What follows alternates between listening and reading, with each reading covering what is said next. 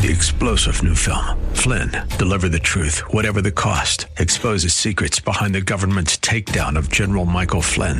Flynn knew what the intel world had been up to. He ordered the first audit of the use of contractors. This set off alarm bells. He told the truth. He was the most dangerous person for Donald Trump to hire. They had to get rid of Flynn.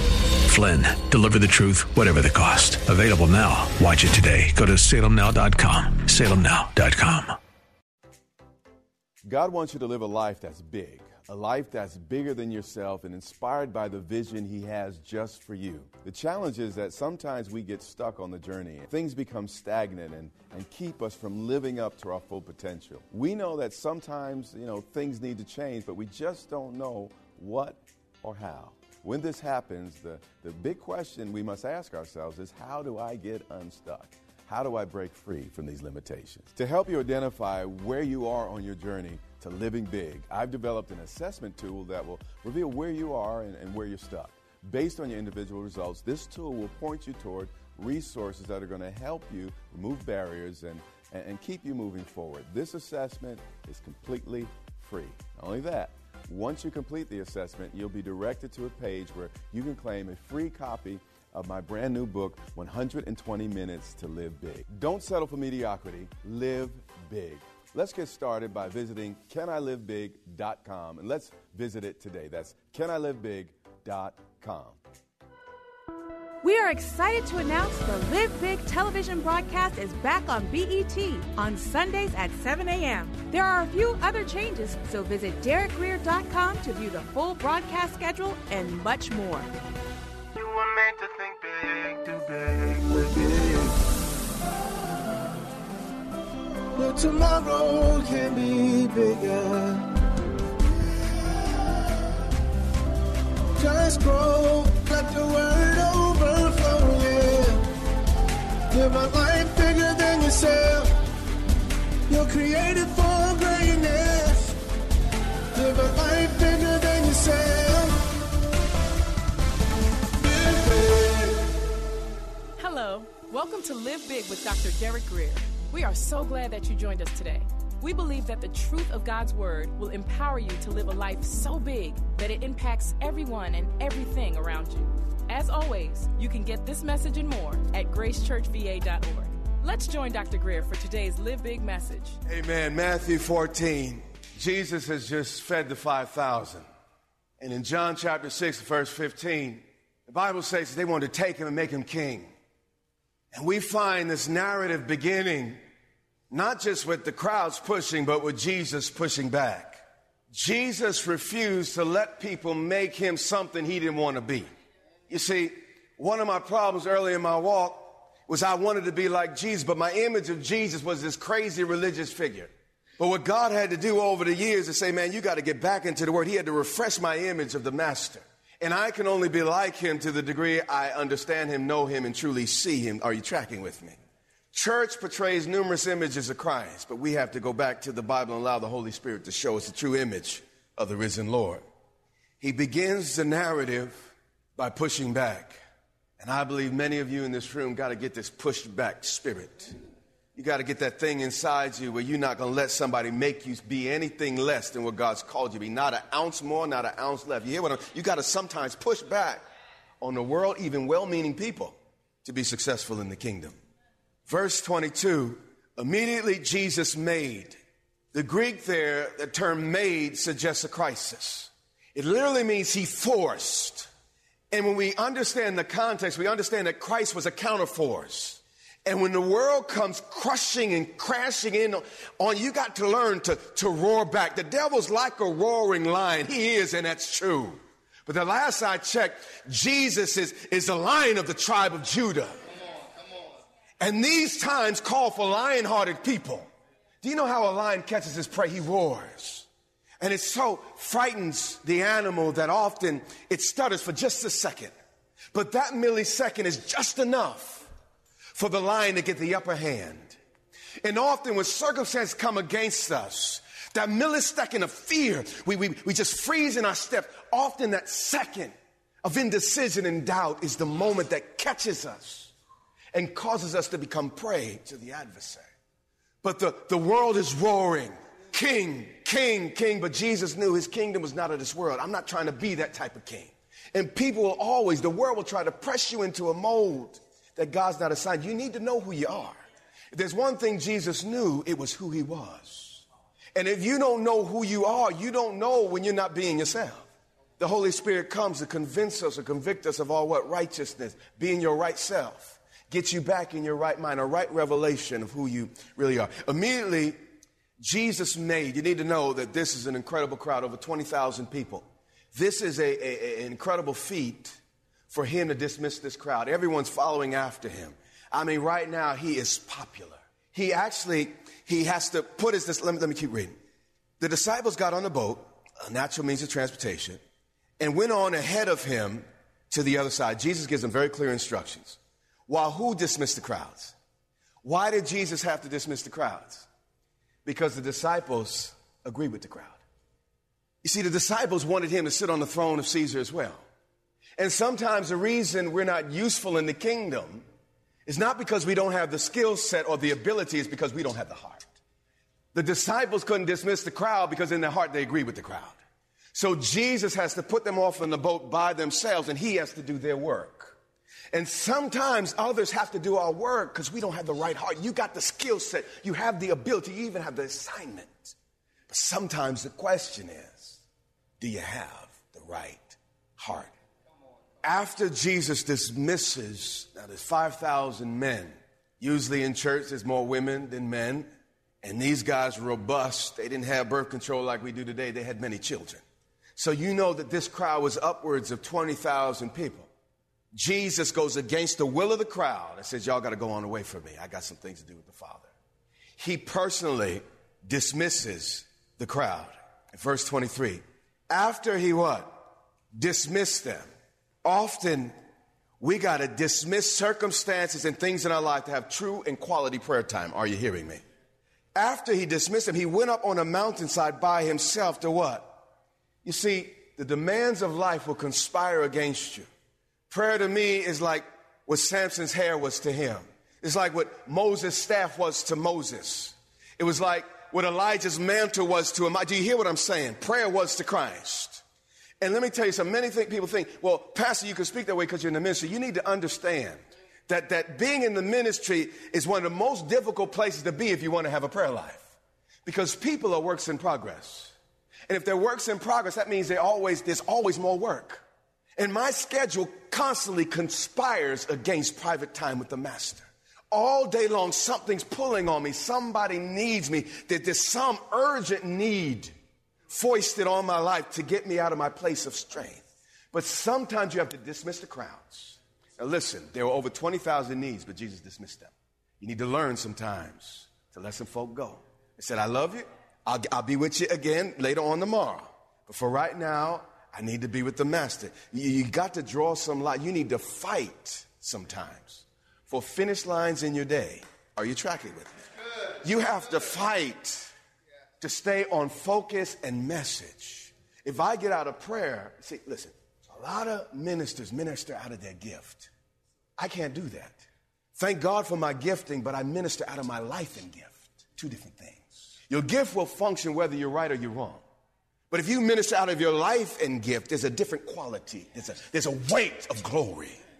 There's a density to what happens that wouldn't happen otherwise. Are you tracking with me? My life I can't dismiss. So my gift may work in spite of me, but not my life. Are you tracking with me? After he had dismissed them, he went up on the mountainside by himself to pray. Now we see an example of true spiritual leadership. While his disciples are at sea, he's up the mountain at prayer. And my strongest place, believe it or not, is not in the pulpit. It's in the prayer closet. Many of the issues we face at sea, if we would spend enough time in the prayer closet, we know how to handle the storm. Are you hearing me? Many people say, well, Pastor, preach again. No. Listen, if you really want me to help you, you need me to get before the Father calling on that name. You hear what I'm saying? When evening had come, now around 6 o'clock, he dismissed these folk. Twilight began to fall. By 6 o'clock, all the crowds are gone. I'm sorry, by 9 o'clock. Around this time, typically in the ministry of Christ, this is when he reserved and cut out time to speak to his disciples.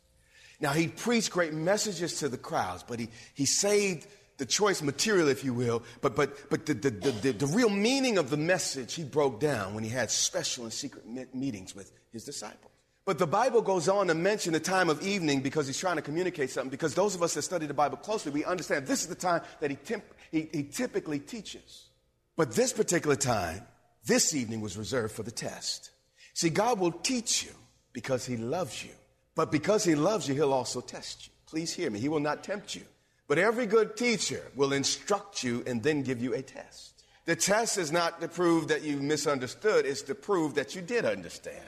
See, you know, if you have a real diamond on your finger, why are you concerned if, you know, they try to scratch glass? It's real. And sometimes God permits life to test our metal, to cause everything surrounding us to come to understand that this is not phony. This is what? Real. They had sat for quite some time listening to him in the evening. But this particular evening was reserved for a test. The Bible emphasized again he was there alone. But the boat was already a considerable distance from land, about 3.5 miles, buffeted by the waves because the wind was what? This may trouble us because of our pop theology. We think if God is with us, we'll never face nothing. But live long enough, you're going to find that is very far from true. I want you to notice that they obeyed Jesus. They were under his authority. You need to understand that they were not out of the will of God. And many people will sit on the sidelines, criticize, say, well, you're going through this particular crisis because God has not necessarily sent you. Not always true. The reality was Jesus told them to get, he sat them in the boats, told them to go on the other side. But sometimes even in the will of God, we face storms. And we look and say, Lord, if you were Lord, why did the storm come? Well, the storm came just to prove that what I'm teaching you is so. You say you believe in healing, so when you get that report, what's the big deal? Or is it just a doctrine? Were you just trying to be Pentecostal charismatic? Or is it something you believe? You understand? There's many things we can say doctrinally, but life has a way of testing our doctrine to determine the purity of it. Are you tracking with me? It says, but the boat was already a considerable distance from land. It was beaten by the waves because the wind was what? Against it. Now, this sea was, it was the Sea of Gennesaret, the Sea of Galilee, the Sea of Tiberias. The Bible calls it numerous names. But what we know about this sea, because we've taught it before, is that it's beneath sea level.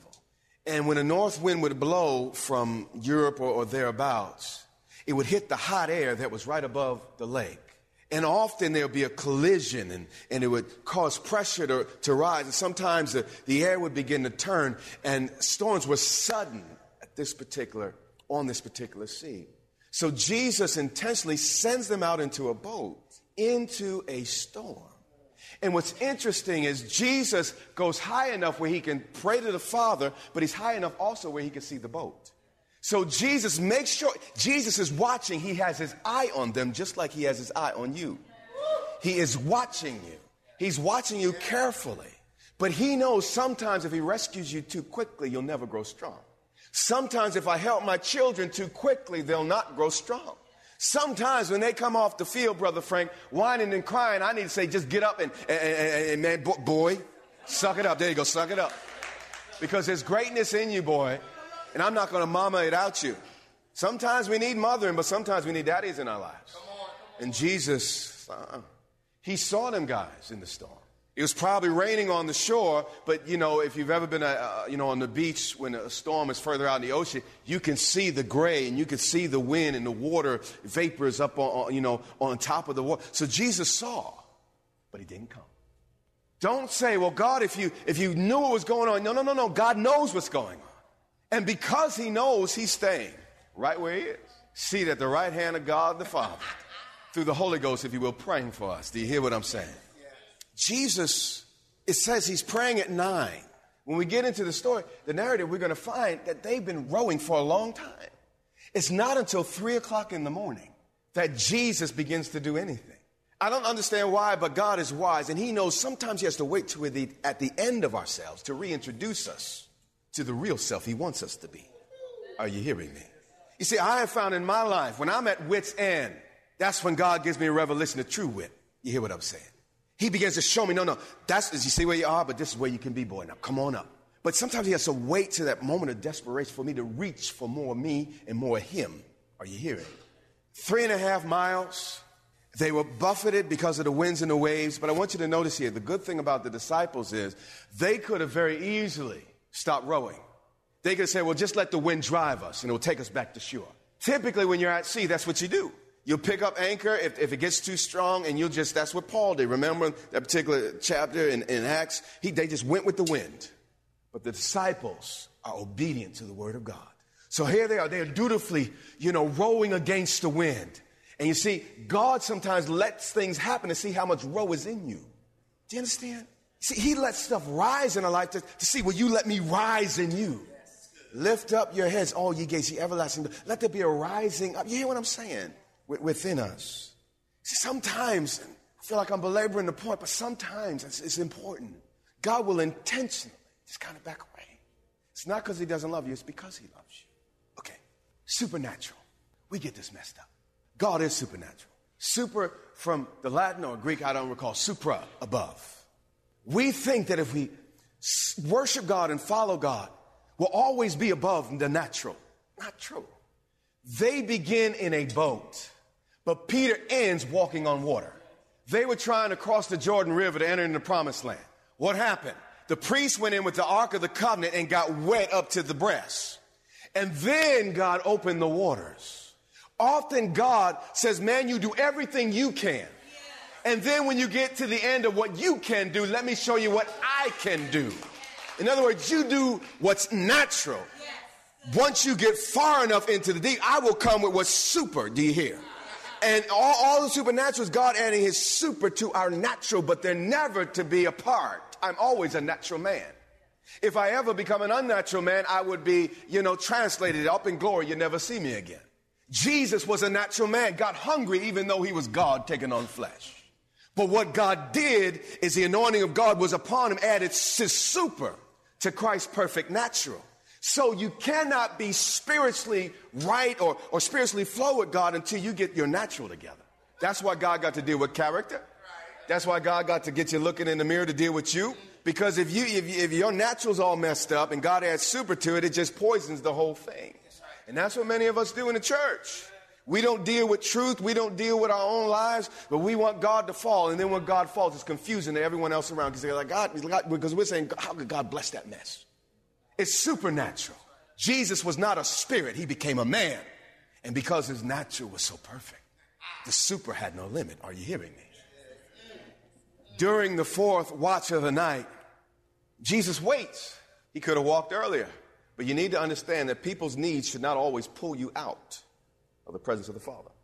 If Jesus Christ is love, and he would say, listen, I need to be with the Father just a little bit longer before I go and mess with this thing. How much more do you and I that need Jesus, you understand? Beyond measure. Every now and then you need to leave the dishes. You see, our priest is differently another time. We'll talk about the importance of the dishes. We need to hit this from every angle. But every now and then you need to leave the dishes. Every now and then you need to even turn over your plate. Every now and then you need to the car's just going to be a mess because I need to go tend to the Father. Do you hear? But after you get your tending, do tend to the natural. But let your tending to the natural come because you're with the super. And let it be an outflow and expression of what happened in the closet. Are you tracking with me? Jesus waits till 3 o'clock in the morning. These guys are tired. And if you're tired, it's not because he doesn't love you. It's because it's all part of the process. He waits till their arms are giving up. They're shaking at the oars. Lord, I'm trying to stay in your will. I'm trying to move this thing. You told me to go to the other side. I'm going, Lord. Gosh, Jesus, I'm trying. Jesus does not show up until they're like this. You see, I wanted that sweet Jesus everyone talked about in religious circles. But I ran into a man's man. I ran into a coach. I ran into a leader that saw more in me than I ever saw in myself. And he demanded stuff of me. Talk about another lap boy. There's another lap in you. I'm like, I'm tired of another lap boy. You hear what I'm saying? Haven't I running up another lap boy? Matter of fact, sprints. God. I'm like, it hurts, Lord. I know. My muscles are sore, God. I'm getting dizzy. I feel like I'm up. Yeah, I know. But when you're weak, I'm strong. He say, what type of life is that? That's a life of passion. God said, he said, blessed are those that are hungry and thirst after righteousness. The only appropriate response to righteousness is to desire it passionately. He said, you're not blessed if you know some scriptures or know some righteous people or you know some righteous people. But when you begin to thirst after it, when you begin to desire it, when you want it more than your sleep, you want it more than your eat, you want it more than the breath that you breathe. I want this thing, God. When you want it like that, then you're close. But he keeps pushing me like he's pushing you, saying there's more in you, son. Reach deeper. Dig in there. I put something in you that I've hid from all your teachers in school. I've hid it from every other thing in your life, and only I can reach it. And I'm going to push you to that point that you grab it. And then when you grab it, you're going to become it. You're going to begin to glow from the inside out. People ain't going to understand it. Are you hearing me? See, it's one thing when you got a glow that comes from the sun on the outside. It's nothing when you got a glow because you reach down deep inside. The sun shines from the inside out. I want to be like the Son of God in every respect. Finally, Jesus goes out. Walking on a lake. How could he walk on a lake? You say because he's Jesus. Okay, but God became a man. And his manhood is an example. The only way you can walk on the water is after you spend a night in prayer. The thing is, I tried to walk on water times in my life and almost drowned. Because I had good intentions, but not a strong enough prayer life. But when you walk out of the presence of God into your day, you hear what I'm saying? I mean, you walk out of the very presence of God into the presence of your wife, your children. You walk out of the presence into a pulpit, out of a presence into your seat on the job, out of your God's presence into a position before a chalkboard. Do you understand? When you walk out of the presence, you can do anything. Don't cop out saying, well, you were Jesus, that's why. No, learn from his life. He was showing us how to do this thing. And the only way as a leader, I'm going to be able to walk in this anointing. The only way you're going to be able to do it as a leader, you are a leader. If you influence one person, you are a leader. What is leadership? Influence. If you influence one person, you're a leader. My prayer is that your leadership comes out of the very presence of God. And as a leader, you can do the super above natural. Do you understand? Jesus went out to them walking on the lake. When the disciples looked at them or saw them, they were terrified. And he said, it's a ghost. They said, and they cried out in fear. God wants to do some things that you don't have categories for. Where do I fit this? You know, we have file cabinets in our minds. This experience goes here and here, okay, here. But what do you do when you don't even have you certainly don't have a file. You don't even have a cabinet to fit a man walking on water towards your boat. Do you hear me? But God wants to destroy our categories, our limitations. Are you hearing me? He wants to do some things. And see, this is not good preaching. This is truth. He wants to do some things that you have no categories. God's doing some things in my life I don't even know how to explain no more. How did this, God? It's like, man, I've been trying to get you for 40-odd years to a place where you have no explanation. Well, God. Truly, you know, I can give you, you know, skills and insights on how to stay married. But if I'm really honest, all these years, God. Now, I could talk to you about parenting, know some things. I talk to you a bit about how to make money, know some things. If I'm really honest, God. Because some of it defies categories. You got to go into talking in tongues because you can't say it. You can't say it. You can't explain it. So how do you understand? That's where you go. All you can do is point God, you know, him. He did it. He did it. Jesus destroys their categories. He's about to take them to a new level of leadership. Whenever God takes you to a new level of leadership, there's often a test. And in that test, it untangles and destroys things that were set in your brain that weren't right. You see, sometimes God comes specifically to knock over golden calves and to knock over, you know, sacred cows. So he's messing up these Jewish boys. These Jewish boys know the Bible too, by the way. He's messing up all their concepts. All the concept of what God is, what man can do. It's all confusing here. They don't know what to do. But the other thing you notice here is they seem to give more credit to the devil than God. Many of us are like that. You are listening to the Live Big broadcast with Dr. Derek Grier. We pray that you are inspired to think big, do big, and live big. Our goal is to compel you to live in a way that overflows and blesses those around you. Find out more about this broadcast, Grace Church, and Dr. Grier at gracechurchva.org. Dr. Grier and his wife, Pastor Yermutu, invite you to meet them at Grace Church in Dumfries, Virginia, for vibrant worship, Bible teaching, and fellowship each Sunday and Wednesday. Click gracechurchva.org for service times, directions, and much more. Again, that's gracechurchva.org. This has been Live Big with Dr. Derek Grier.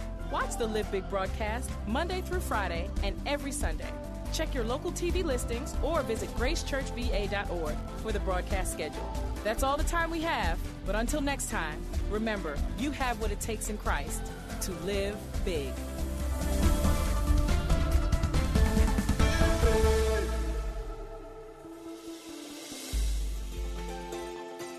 Get ready for the 2020 Bible Challenge. It's not like any Bible challenge we have done before. Our goal is to help you dig in and grab a hold of the foundational truths of our faith. So we have broken the year up into sections according to topic, from salvation and stewardship to forgiveness, baptism, and more. We will dive into the scriptures that cover more than 25 subjects. Visit GraceBibleChallenge.com. That's GraceBibleChallenge.com to sign up and join the 2020 Bible Challenge. Go beyond just reading. Strengthen your knowledge and deepen your understanding of God's Word with in-depth studies on what the Bible says about these essential spiritual truths. To sign up and join the 2020 Bible Challenge, go to GraceBibleChallenge.com today. That's GraceBibleChallenge.com. And get ready to grow in God's Word.